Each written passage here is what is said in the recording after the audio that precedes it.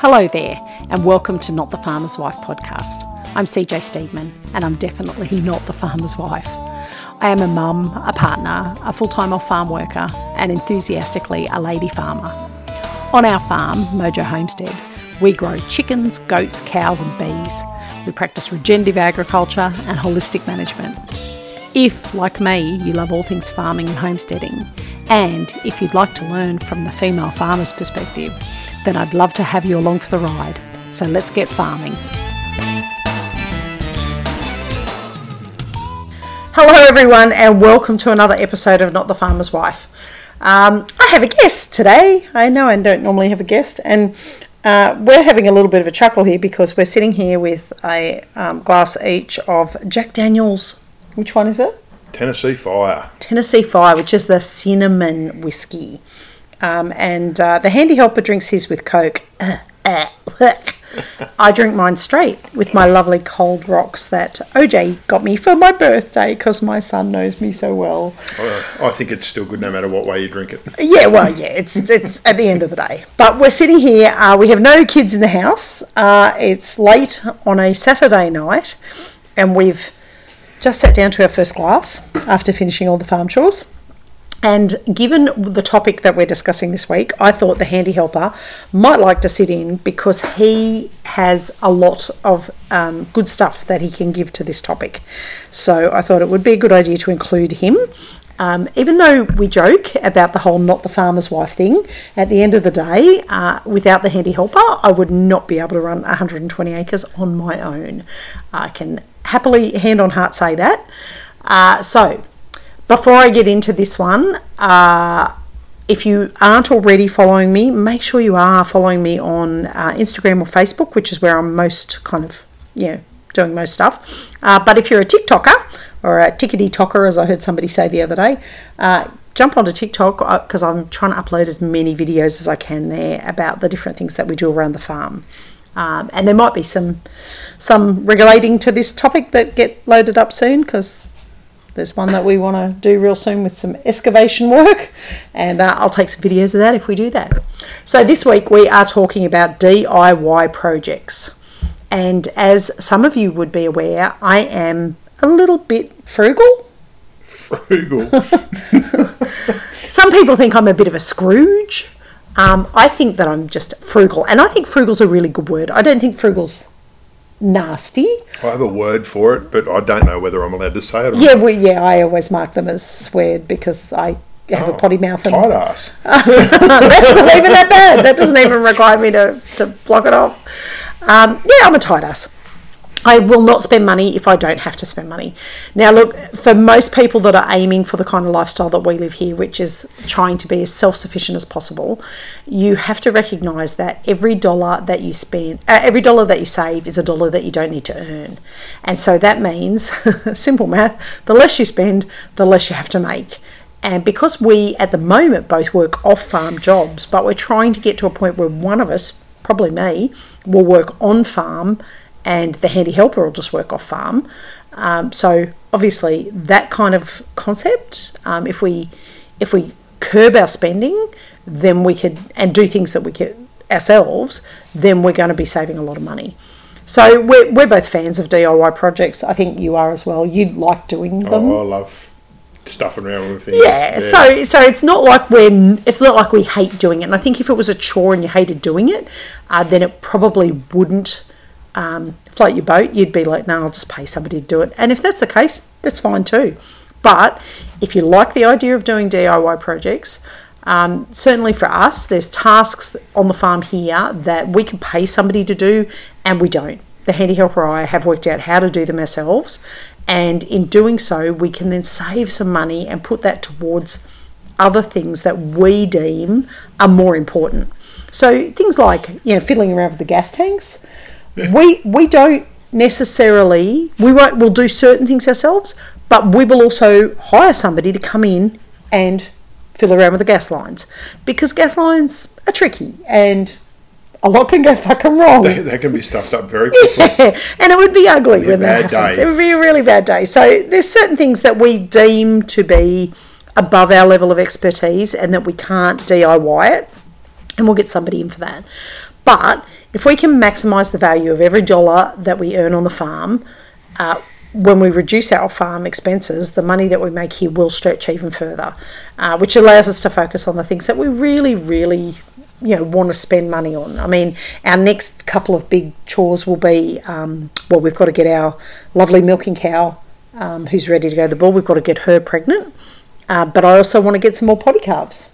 Remember we talked about getting more? Yep. Because Yeah, beef, I mean, we eat beef. We are, both Handy Helper and I are big meat eaters. My kids are big meat eaters, and because I've been doing the carnivore stuff, certainly having our own beef cattle that we raise would be great, but also being able to sell it and then reinvest that money into the farm would be good too. So we're going to go through a few things, and as I said, the Handy Helper's here because he is definitely the muscle in the show. You wouldn't say that if you seen me. You have more muscle than me. But he also has, and I don't know that he expected it when he moved in with me 8 years ago, but he's definitely learned to do things for himself. So he is a bit of a DIY champion now with things that perhaps, as a little boy from Cronulla, he didn't think he was going to be doing now. So one of the first things that we wanted to talk about was the basics of kind of carpentry, plumbing, electrical skills in regards to farm and home repairs. And certainly, I would say that both the Henny Helper and I are not super safety conscious kind of people. When I make soap, I don't wear goggles. I do wear gloves because I don't want to I've burnt myself previously with the lye, with the caustic soda, and I don't want to do that again. But sometimes we make the fuck up and hurt ourselves, and then from that we learn about the safety. Rephrase that. I make the fuck up and hurt myself, and then you laugh at me. And Henny Helper, what have you done where you fucked something up before? I recall a particular Christmas Eve. Oh yeah, cut the tip of my finger and went all the way through to the bone. That was very interesting, sitting in a hospital on Christmas Eve. Yeah, what about the other Christmas Eve? I think that was regarding a screen door that you were repairing. Yeah, screen door. That went down well too. Fiberglass fly screen is very sharp, so I worked out when I nearly took my other finger off. It's, it cuts quite easily. So do you think it would be fair to say that gloves for certain jobs? Gloves are for amateurs. This is not a safety briefing, people. Definitely not. I would say if you have the ability to wear gloves when you're doing a chore that requires you to use power tools, sharp instruments, 100%. Then go ahead and wear those gloves. We've got some really good gloves, and I can't remember the name of it was a lady from Goulburn, wasn't it? It was a lady from Goulburn. She had these gloves. She was selling them at Floriade at Canberra. Put one on her hand and then sliced it with a razor blade. And never even left a mark. Yeah, so the Handy Helper and I both have a pair of those gloves because that lady was a very convincing saleswoman. Yes. In that we have both cut our hands quite badly. Yep, really tightly woven wool and carbon fibre glove. I'm still sporting a fairly decent cut on my hand from having a fight with a glass jar at the fridge. But both the Henny Helper and I have cut our hands pretty bad. So safety gloves, a lot of people say safety goggles. I tend to not wear goggles for everything, but if we are out chopping firewood, I will wear goggles, and I am a bit of a stickler for the kids wearing hearing protection and goggles if we're out operating machinery. Things like chainsaws and stuff like that, safety gear is a priority. Yeah. I've got special pants that I wear. Yes, you do, don't you? Yeah. I forgot about those. Yeah. So they're not resistant to the they're sharp. Not resistant, but they, if you clip yourself with the chainsaw, it jams the chain, so the chainsaw can't spin. Yeah. Which can save you big time. And certainly, given where we live, and if you're the kind of person that wants to live off grid, you're likely going to be in a location where emergency services won't always come to. So for us, the ambulance won't actually come out our road. Our next door neighbour had a young lad injure himself on his property, and they sent the helicopter out. But anytime anybody has been hurt, they get them to drive to the end of the dirt so that they're on tar road and the ambulance meets them there. So it's not something you want to be doing, is sporting a chainsaw wound and trying to drive into 10 k's, or what's 10 k's in miles? Because I've got a lot of American listeners. What is that, 4 miles? About 5 miles. 5 miles, 5.5 miles. Yeah. So you don't want to be driving that far with a chainsaw injury just to try and get an ambulance to attend your location.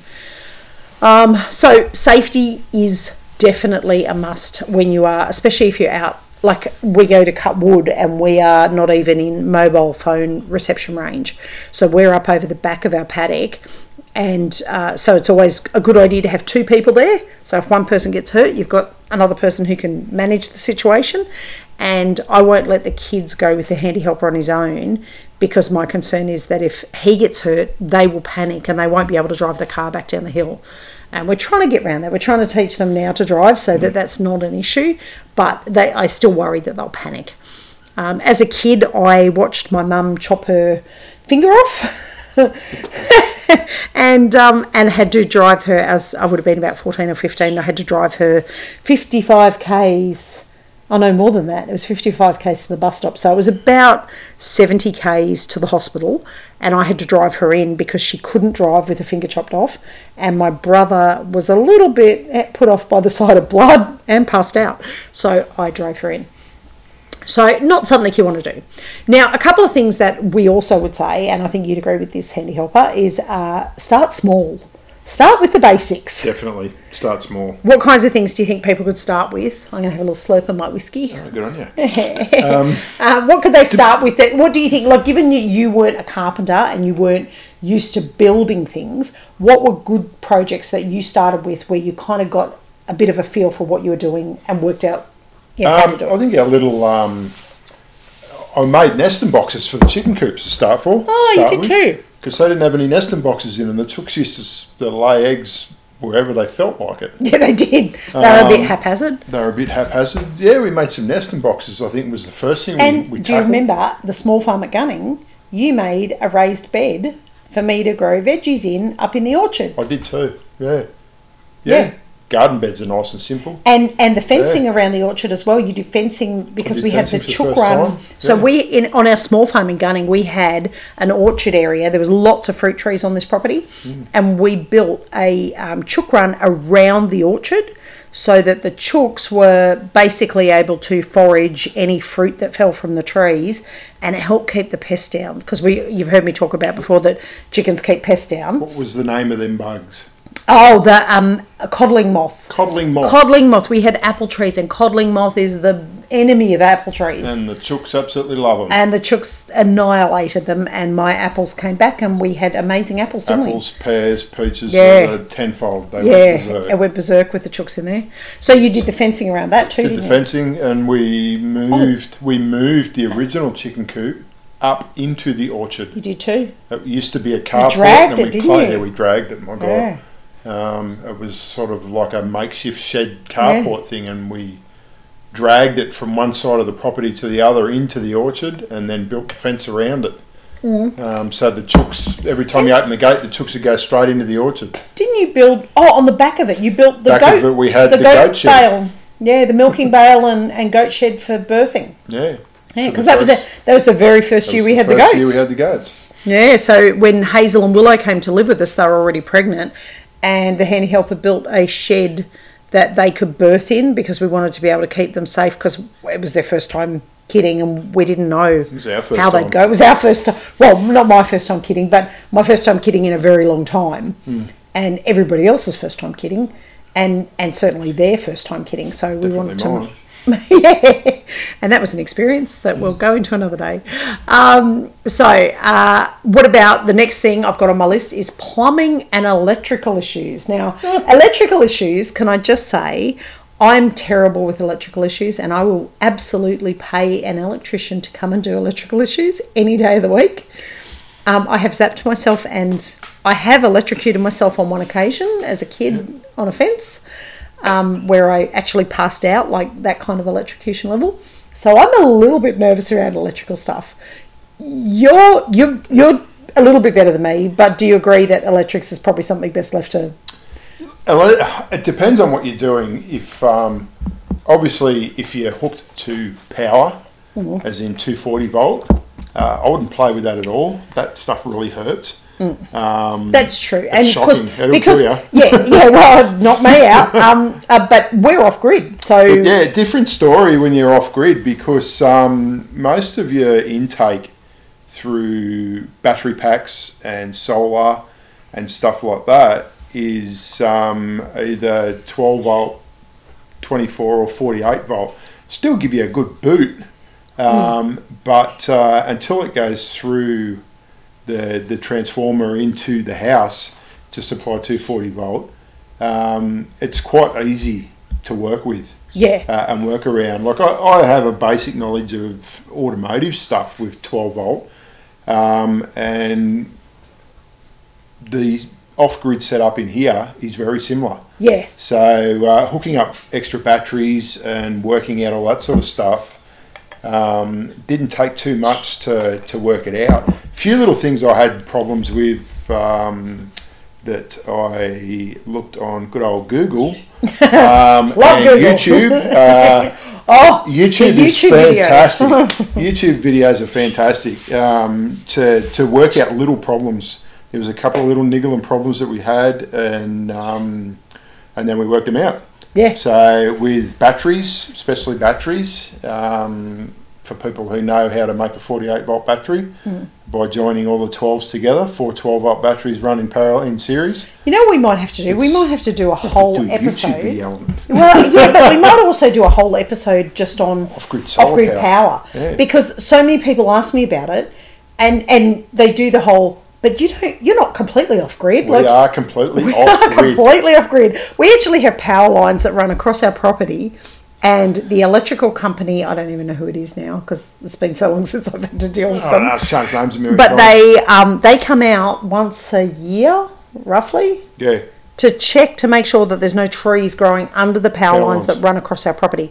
Now, our property is a narrow rectangle, and it's 120 acres, and the power lines, what do you reckon? It's probably Would it be 100 metres? I reckon it's probably about 300 metres. That far? Yeah, from one boundary to the next. Yes, because it goes over the hill there. It's probably about 300 metres, but they're a good 40, 50 metres off the ground. Yeah, so there's no trees. They're miles up. And we keep the trees, we make sure the trees aren't going to grow under them, but they come out once a year and check to make sure there's no trees growing under there, and they always say, but you're not on grid, and we go, it's great. We have to pay electricity bills.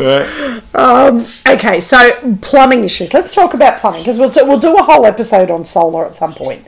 Plumbing, because you and I both... Plumbing's, it's, I don't know, I love doing it. No, hang on. You love doing it, but let me remind you of gunning and the blocked pipes. Oh my God! And that was not off grid. We weren't on septic. No. That was just that we had an old house, farmhouse. We had an old farmhouse, and as people would know, with old houses, sewerage in old houses was terracotta pipes. Yes. And terracotta pipes break.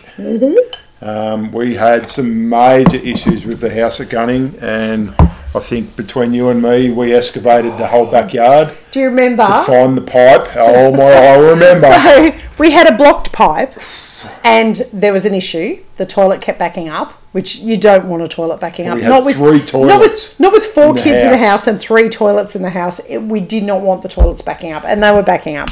So the handy helper went off, and he went to our local hardware store, and they did not have the supplies, and he had to travel. They had. No, you had to go into town. We originally we excavated so much of the pipe, and I ended up having to get a new piece to put in it. I had to go to town to get it. And I dug while you were away. It didn't work because we worked out that the U-butte pipe, which was about 4 inches in diameter, terracotta... It was different size, wasn't it? It went down to like a 3-inch pipe because someone had done something to it. But and changed the pipe sizing. Instead of doing it properly they just joining the pipe, they shoved the 3-inch pipe inside it and then shoved concrete around it. And so, gross alert coming, just in case you're really, really... but excavating a sewage pipe that kids have been using, and at the time the handy helpers, 2 children were out visiting, and we had 4 children in the house, all using toilets. and I think it might have been school holidays because we were all home. Yep. And they'd all been using the they'd all been using the toilets, and kids, anybody that's a parent knows, kids don't flush properly. They half hold the button down. They jam so much toilet paper in the toilet. So I feel sorry for any janitor that deals with school toilets because I could imagine what it's like. Anyway, so we had it backed up. Now, I don't think either of the girls were at an age where they were menstruating at that point. No, so the one saving grace was, because I am very much an alternative lifestyler and use alternative sanitary products and don't use your standard mainstream ones. So the only saving grace for us was we didn't have a pipe full of tampons. Yeah. That's probably the only saving grace, because we had a pipe full of shit. And it was overflowing and it was broken.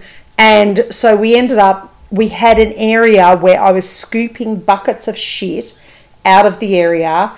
As the handy helper was digging, I was scooping the buckets out and taking them down the very back end of our paddock and tipping them down the back end away from our veggie gardens because I didn't want to contaminate anything. And I think when you went into town, I kept digging for you and kept shoveling. And I was out there for like an hour. And he came back and he was like, "Oh my God, you've dug it all. That's fantastic." But then he had to refit the pipe. And that's when we worked out that we had two different sized pipes. I ended up digging probably about another 8 or 9 foot in length. And these trenches that the pipes went down were well over a metre deep. Now, and it was like clay. It was so hard. I've just remembered something. It was Anzac Day. So for those people that live overseas, that my overseas followers, Anzac Day is an Australian holiday that is very well respected, and we all have the day off. Unless, a handy helper and I both work in jobs that are services jobs, so we do have to work on public holidays occasionally. But we both had the day off that particular day, and we'd actually been to dawn service that morning and come back and had this issue with the pipe. And it was because it was a public holiday, we couldn't have called a plumber anyway. And I think I ended up calling a plumber because the pipe issue was so significant. Remember we called that guy? Yeah. And he said, "I will come out the next day." So the very next day after Anzac Day, he came out.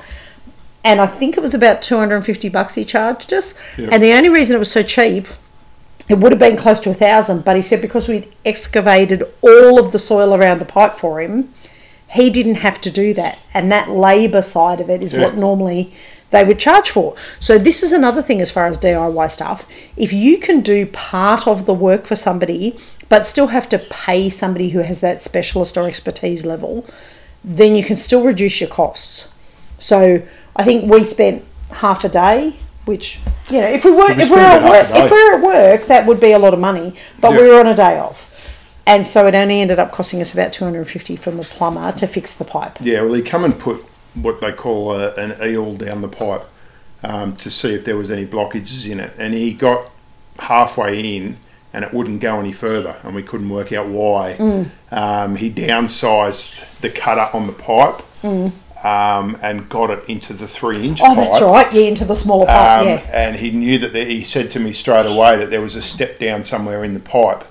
And we run the eel all the way through to the main out the front. We could actually hear it underneath the concrete. That's right, we could too, It went under the shed, thank God, because there was concrete there. Yeah. We could actually hear it going all the way down to the main pipe. Yeah. And he said there's a problem in the step down. That's when we excavated another 8 odd foot, and then I found it and went, holy shit. So we were plumbing is something that we can do. We can do that. We can do. And so for those that are thinking about off-grid stuff, we currently now on the big farm are on a septic tank. And the septic tank we've had pumped once in 3 years. Once. And that was right at the beginning of the time that we got out here, because it was fairly full when we got here. So we had it pumped so that we knew what our starting kind of point was. Yep. Now, since then, we've had an issue with the pipe, but the issue with the pipe wasn't actually with the pipe. It was with the septic tank, wasn't it? Yes, it was. There was a bit of a blockage that was not flowing. There'd been some issues with water, not enough water going in. There was not enough water going into it, and to put it bluntly, shit turns into concrete. Yeah, it went rock hard, didn't it? It went rock hard, and it blocked the flow between the two tanks. Yeah. So we had to put water in there, didn't we? Yeah, to flush it. Yeah. They had to put heaps of water in it, and it sounds absolutely gross, but take the top off the tank, and pardon the pun, bash the shit out of it to get the pipes free between the two. Once we did that, wow, did it go. And it let go real quick. And certainly for anybody who is thinking about living off grid, I think it's pretty safe to say, from our perspective of what we've done for the last 3 years with being on septic only, if you can't handle having to clean a bit of shit up, probably don't live off grid. Because every now and then you will have a problem with a pipe or a septic system.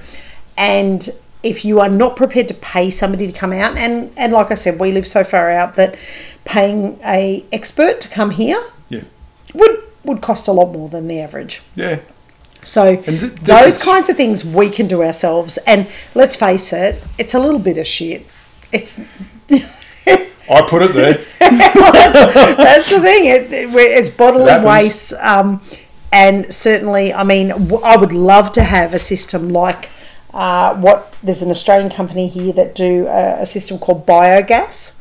And I would love to have a biogas system. The problem is for biogas systems and so biogas, if you don't know, it's you put either food or toilet waste into a large plastic, it's basically a plastic bladder is the best way of describing it, I think. And the gas that builds up as that decomposes and breaks down is enough gas for you to fire a gas burner in your kitchen. So it would be a win-win. Continuously. You're basically shitting into a tank, a bladder, or putting food scraps into a bladder, and that bladder then forces gas out that you cook on. Yeah. So your shit... It sounds gross, but it works perfect. But your shit is giving you the ability to cook without having to pay for it. It's an awesome system. But unfortunately, for those people that are considering that kind of thing, and if you live anywhere north of about Newcastle in Australia, or for people in the States, I would say it'd have to be the very southern states, so Texas, California, probably South Carolina, maybe. I don't know whether they get frosts there, but we can't have that system here because we get too many frosts. And the biogas systems, the tanks, the bladders have to be kept at a certain level, temperature-wise. They don't cope well with frosts. So it would be a great system, but we can't use it. So we have to do a septic tank. So if you are in a climate where you get frost or snow, you have to do a septic tank. And I've not dealt with a septic tank in a snow environment. We get frosts here, but the frosts aren't significant. It does get cold here, despite what people think. We've from had overseas, snow. We've had snow. America and stuff like that. I know you guys work opposite to us, Fahrenheit in degrees and Celsius or whatever it is. Yeah, but we get down to we're in the minus 10s. Yeah, into minus 10 Celsius. Celsius, that is. Which yeah, I think is I want to say 20 degrees. I wouldn't have a clue. 20 degrees Fahrenheit. Freaking cold. Put it it's that way. It's cold. So if you, depending on whether or not if you're in a snow environment, I would think that in a snow environment you'd have other considerations for a septic, because you'd have to concern yourself with the fact that the shit is going to freeze. And just as a side note, when I travelled through years ago, I have travelled quite a bit, and when I travelled through Tibet and trekked up to base camp on the Nepal side of Everest. There was outhouses along the way that we had to walk through, and so every time you wanted to go to the toilet you had to use one of these outhouses, and they all had scenic views. They were really pretty. You'd be sitting on the toilet and looking out over these huge mountain ranges leading to Everest. But one thing I noticed was the shit freezes because it was really, really fucking cold. And so shit freezes, and you would have these towers of shit underneath your ass. So you'd sit down to squat. They were squat toilets, and you'd sit down to squat, and there'd be this mountain of shit under your ass, where as the shit landed, even though it was warm coming out of your body, it would land and it would freeze right in place. So it was like what's those things called that hang from the roof, the icicles? Stalagmites. Okay. So what's the one that goes up? Mites go up or something, tights go down. Oh, I don't know, either. But so it was like a stalactite of shit coming out of the... So I think if you had a septic tank, that would be another consideration for you, is how to deal with frozen shit. That's one way of putting it. How to deal with frozen shit. Anyway, all right, we've enough shit talk. Let's move on to something else. So the next one is doing your own fencing and also animal shelters and things like that. Now, you've done some fencing recently, and I was very impressed, I have to say. The handy helper did Brownie some fencing. points? Yeah, got brownie points. Definitely. I think I brought him in and cooked a nice meal for him, and there might have been a little bit of, adult time. Yeah. But we fenced we have a buck, Rocky. You would have heard me talk about Rocky, who's our Anglo-Nubian buck, who is just an absolute dream of a buck. Yes. He is such a lovely goat. But we have to have a secure area for him. And unfortunately, like most bucks, he's very inventive. Well, like most goats, he's very inventive in escaping. He's Harry Houdini. Anybody who's had goats out of anything. will know. And I think I've posted a few things about, goat fencing and how it has to be like Fort fucking Knox. So Texas prison. yeah. So poor old Rocky kept escaping. So the handy helper had to go and fence him in. Now his paddock, it kind of half borders our major big dam that we have. And so I said to her handy helper, because, in my wisdom, I come up with these great ideas. We need to fence it to the edge of the dam and into the water, because that way the goats, the buckyard, will always have access to water. We never have to worry about water for him because he has access to water. Goats don't like water and they won't swim. So keeping the fence right up to the edge of the dam means that he can have access to water, we can have access to the dam from the other side, and he's still trapped in by this fence. How good was it building a fence into a dam? It was interesting. I know that. I thought you did really well. Especially leeches on the edge of the dam. Yeah, there's that too. They all want to have a piece of you while you're trying to do stuff too. But no, it was different. That's for sure. I had to put the main big strainer post actually out into the dam. I went about a metre into the water and drove it into the ground in the water. Yep. And started the fence from there. That way I knew that he wasn't going to try and get around it. But then what happened with the electric fence side of it? The electric fence side of it. Because electric and water, I'm just going to hazard a guess. It's not a good mix. Yeah. The electric fence side of it, I think I let my eyes up about 10 times. It was hard to get it right because I wanted the electric fence on one side in particular, which is the side that backs onto all the lovely girls that he loves standing there and making goo-goo eyes at. I wanted to make sure...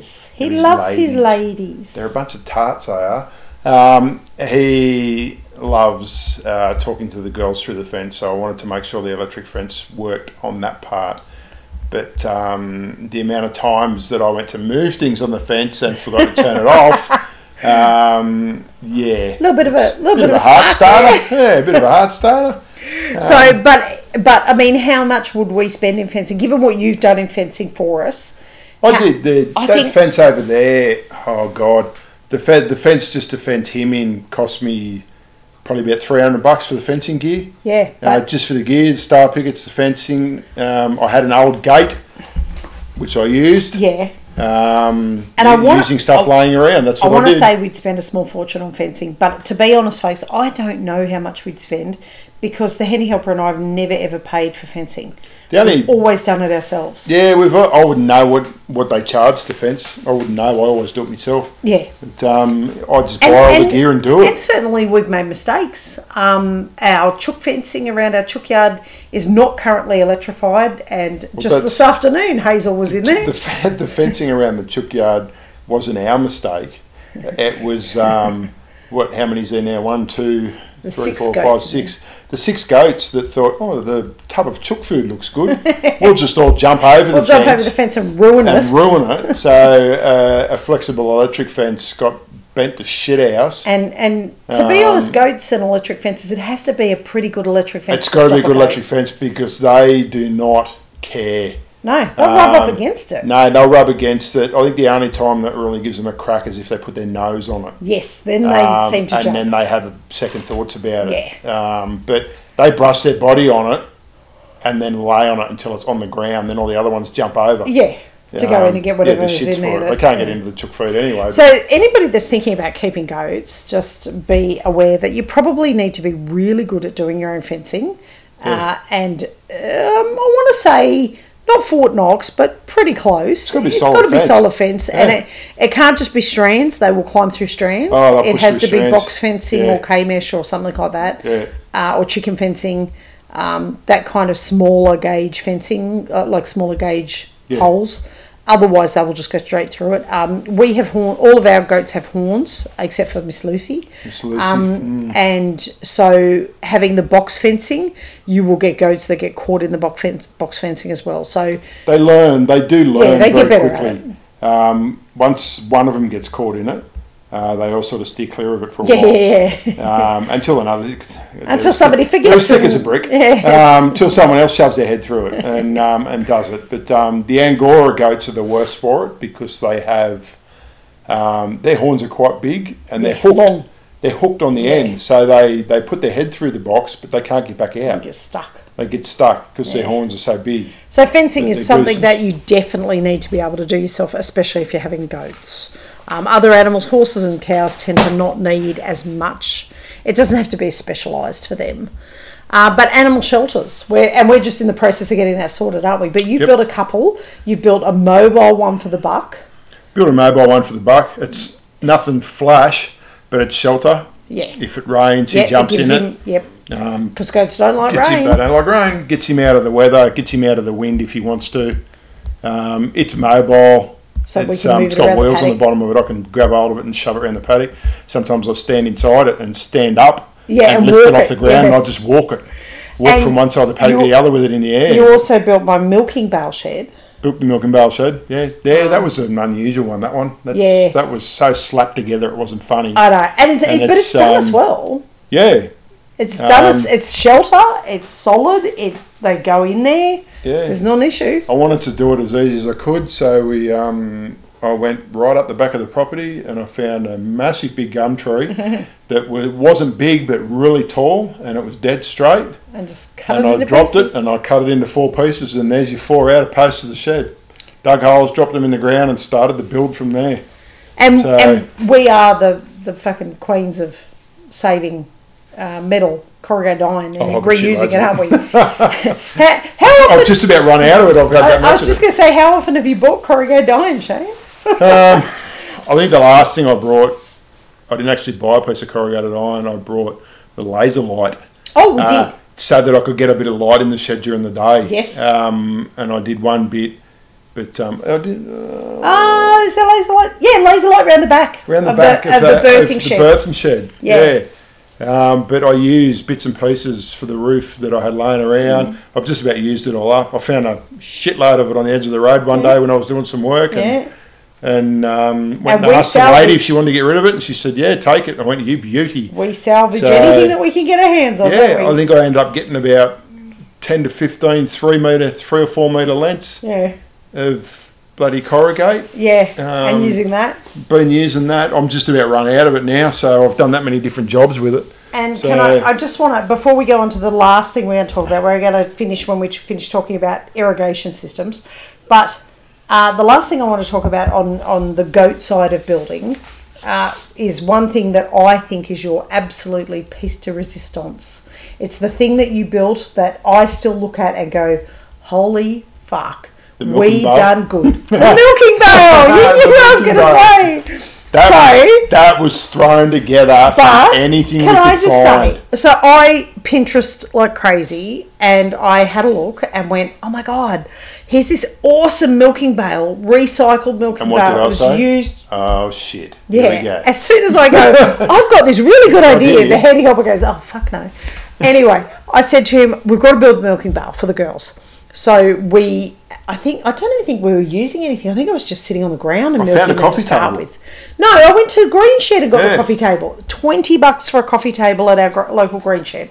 And then I brought it home and I said to the handy helper, this is what we're going to use for a milking barrel. I've got a Pinterest pin that I'm going to show you. And I showed him a Pinterest pin of this reclaimed coffee table milking barrel. And he sat there and looked at me and went, fuck, no. And then went out to the shed and started scrapping together bits of material. And he built the most amazing milking barrel that it's still to this day, 5 years later, we are still using the same milking barrel. the timber's going to rot eventually and collapse. Thrown a few extra screws in it to hold it together, but it's it might have been banged around a bit at times, but Yeah. it locks the girls' heads in solidly so that we don't have any issues with them trying to get out of the milking willingly bowl. jump up on it. Now, because the handy helper started working shift work, he has incorporated some like bungee cord kind of stuff at the ends. Back leg straps. That's it. Yeah, just to so hold that them. I can lock in their legs. So when I'm milking one up on my own, I can milk without them kicking the bucket over. But it is honestly, I think, our best DIY project we've ever done. It's stood the test of time, that thing. Yeah, and look, it's been out in the weather. It's been I upside milked down the down. paddock. It's been all over the place. We've had it gunning. We've moved it here to Yass River. Threw it in the trailer and brung it over here, and it's still going. And it gets used pretty much I milk for about 6 months, just over 6 months of the year. Yeah. And it gets used for a solid 6 months every year for the last 5 years. We use it until the kids come off. Then I also and then we move it out of the shed. But then I also use it for when we're doing hooves. So when we're doing hooves or giving injections, they get locked into the milking bale so that we can do that without them thrashing around.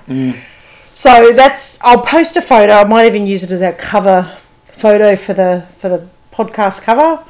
Let me clean it first. Yeah, no, I've got a real photo of it with one of the goats in it. So we might use that. So have a look at that. It is one of our best ever efforts on DIY. It's a ripper. So mindful of the time, we've got one last thing I want to discuss, which is irrigation systems. And for people that want to live off grid, all I can say to you is buy the biggest tank you can. Oh, definitely. And buy as many tanks as you can. Now, that being said, we have definitely recycled tanks. We've recycled... tanks everywhere. And we use pretty much any plastic thing that will capture water, we will use to capture water. Yeah. So if on the edge of the milking shed, there's no gutter, there's no drain, but the water runs off a certain point. So we have a big plastic tub that sits at the end of that point and collects the water every time it rains. There's a gutter on it. There is a gutter on that shed, but there's no end caps on the gutter. So it just runs. So it either flows one way or the other, but it flows into a massive big water trough that the goats that they drink out of. But we have little tubs and tanks off the end of any building that we have, don't we? Yep. One roof off the house doesn't actually have a gutter, and I'm great at collecting eskies. I've got eskies everywhere. That's chili bins for those that don't know eskies. Over the ditch people. I've got all the bloody eskies along one wall, and they just fill up with water. Yeah. When it rains. And we just use it. Use it for the dog troughs, use it for everything. Whenever Luna the Merrimer has her day off, she's out in the house block. Best water ever. And when she's out in the house block, she goes straight to the eskies to drink the water out of it because that is the clean water, not the muddy puddle water. But what do we do as far as our tanks up on the hill? Well, there is one tank up on the hill. I think it's only about a 10,000 litre tank. Yeah. And it's our main feed for the house. So it sounds funny because it's up on the hill, but next to the house is a tank that's 110,000 litres. It's a lovely tank. It's a monster of a tank. And at the moment, it's only about half a foot from the top, so it's full. Yeah, it's as full as it's been courtesy so far. of the rain that we've had. And we actually pump it to the one up the top. Sounds funny, but it works. Because it's gravity fed. Because it's gravity fed. So every time you turn a tap on, the pump's not working. If it's the heat of the day and the sun's absolutely blasting on the solar panels and everything, I've actually got the pump on a timer, and it runs... in the middle of the day? Yeah, it runs for about an hour in the middle of the day, and it just pumps to the tank up on top of the hill. And just keeps that tank full so that we never run out. And it's gravity fed. Yep. We do actually have another tank, which is sitting up behind one of the goat sheds, that's about 40,000 litres. No, I don't think it's not that big. It's like 25. It might be 25. It's bigger than the one on the hill. Bigger than the one on the hill anyway. That we originally moved out of the yard. It was the only tank on the house when we moved here. Unfortunately, previous owner needed to learn how to back a car because backed straight through it with the tow bar. I don't know how you. I don't know how the hell they did it, but they punched a big hole in it and it was patched. And so they patched it and it was leaking slowly. It was a shit. Yeah. So the handy helper's going to repatch that. And it sounds really weird, but I'm going to get inside the tank and fix the hole and re-fiberglass from the inside. And that's something we could pay somebody to do, but we know I want to have a crack at it. We know that we can do it without that cost. Yeah. And that then gives us a 25,000 litre, I think it is 25,000 or 30, something like that. And we're going to put that up the top of the hill and use that as our gravity feed. Yep. So then for the household consumption, we will have 140,000 litres. And the 10,000 litre tank that's up on the hill already, we're going to pump that from the dam and use that as our animal feeding. Yep, gravity feed to the animals. So that we don't have to turn our current pump system. Because what happens with our pump system, honey? When you're away and I have to use it. Well, it's always out of fuel, isn't it? It's always out of fuel. I usually get the phone call and all I can hear is down the phone at me, and I go, okay, all right, it's out of fuel. So I have to turn it on. Then I have to remember which way to turn the valve valves to turn on to get water the up pump to the paddocks, to get the water up to the chook yard or to the goat yard or to the horse yard. And it's usually a bit of a shit fight. It's quite amusing. It's so funny. I'm hysterical. I'm laughing my head off about it. But certainly one thing that we've noticed with water collection is that we do all of that stuff ourselves. We don't pay anybody to do that. We do it ourselves. There's not a lot that we can't work out. I mean, So it's a lot of trial and error stuff. We have done other things when it comes to the plumbing. I had to add a bit in. Obviously, the big tank that we put in went into a different spot. Yeah. So I had to extend the pipe around to the back of that. We put We put another tap out the back as well, which now runs to the washing machine. Yes. So I had to tap that in. But we changed a few little things around. But plumbing water plumbing is something that you have no problem with. No, no drums with it at all. You managed that really well. It's Bunnings is fantastic. Our friends. You can get fittings for anything when it comes to the it's basically the house runs off really big irrigation pipe. It's inch size. The black irrigation. Yep, black irrigation pipe runs the whole house. So all the water supply to the house runs through that black irrigation pipe. The only downside is it's usually pretty good, but with the cold snaps, sometimes it freezes. Yes, and that can be a little bit problematic. It usually freezes in a joint or a joiner. Yeah, it's where it freezes. And we've had days where we've woken up in the morning, we've had no water, and I've walked outside with the jug because we learn and we fill everything up overnight. Everything gets filled up overnight before you go to bed. Walked outside with the jug and poured it on the hose right on a fitting, and you can hear the water go boof and go straight through it. Yeah. And then we've got water suddenly. Then we've got water again. It's pretty good. But that's one thing we have learnt being here is we usually keep a whole heap of water bottles and we fill water bottles overnight. And that's if you're off-grid and you are using a gravity feed system with external pipes coming into your house, the best thing I can suggest is that you always keep water in the house in jugs. Yep. You can flush a toilet with a bucket of water. So we also keep a bucket in our shower. Yeah. And it works a treat. Pretty much any time we have a shower, particularly in the winter months, when we have a shower, we keep that water in the bucket in the shower. If we then don't have water in the morning, we can still flush the toilet because we just pour the water out of the bucket straight down the toilet. And it's the same action as flushing. Yeah.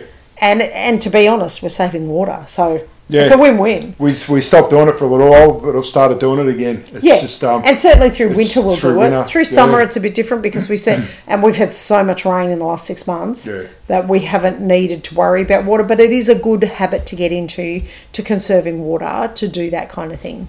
Anyway, we are now well and truly past my 45-minute mark that I try and keep them to. So I think it's time for another Jack Daniels. Oh, yeah. Because certainly while we've been sitting here, both of us have managed to finish our Jack Daniels. My cup is empty. Yeah, my cup is empty too. Thank you so much, Handy Helper, for helping me today. No, it's all good. My next conversation I'm actually recording Monday morning at about 4:00 in the morning because that's the only time that I can speak to the person who lives in Canada. And I can't wait to speak to her, and I can't wait to bring you that episode. And believe me, I will not be delaying it at all. You have been so excited about this. I know. I'm a little bit fangirl over her. Yeah, she's you're a bit of a fangirl. Yeah. Well, she's a person who has farmers at heart, and she really truly believes that farmers are an essential service. And without farmers, as I always say, and I've even got a little shirt that I made on my print-on-demand store. In case you haven't been there, go there. It's www.notthefarmerswife.com. I have a little shirt there that says, without farmers, we'd be hungry, naked, and sober. And I really believe that sober one is the bad one. That's bad. Because naked, it's not going to bother me. It might bother everybody else. Yeah. Hungry, I'd like to be able to eat. But my God, I'd be fucking mental if I couldn't drink. So, yeah, farmers are the bomb. Anyway, on that note, I will leave you all to it, and I will talk to you all next week. Thank you so much for listening. Night. Bye for now. Cheers, guys. Thanks so much for listening today. I hope you've enjoyed our time together. If you did, I'd be so grateful if you left me a review. I would also absolutely love it if you tagged me in your next post on your favourite socials at either Not the Farmer's Wife or Mojo Homestead. And don't forget to get your free guide to backyard chicken keeping at www.mojohomestead.net/7must-knows. And remember, grow the life you want to live. See ya.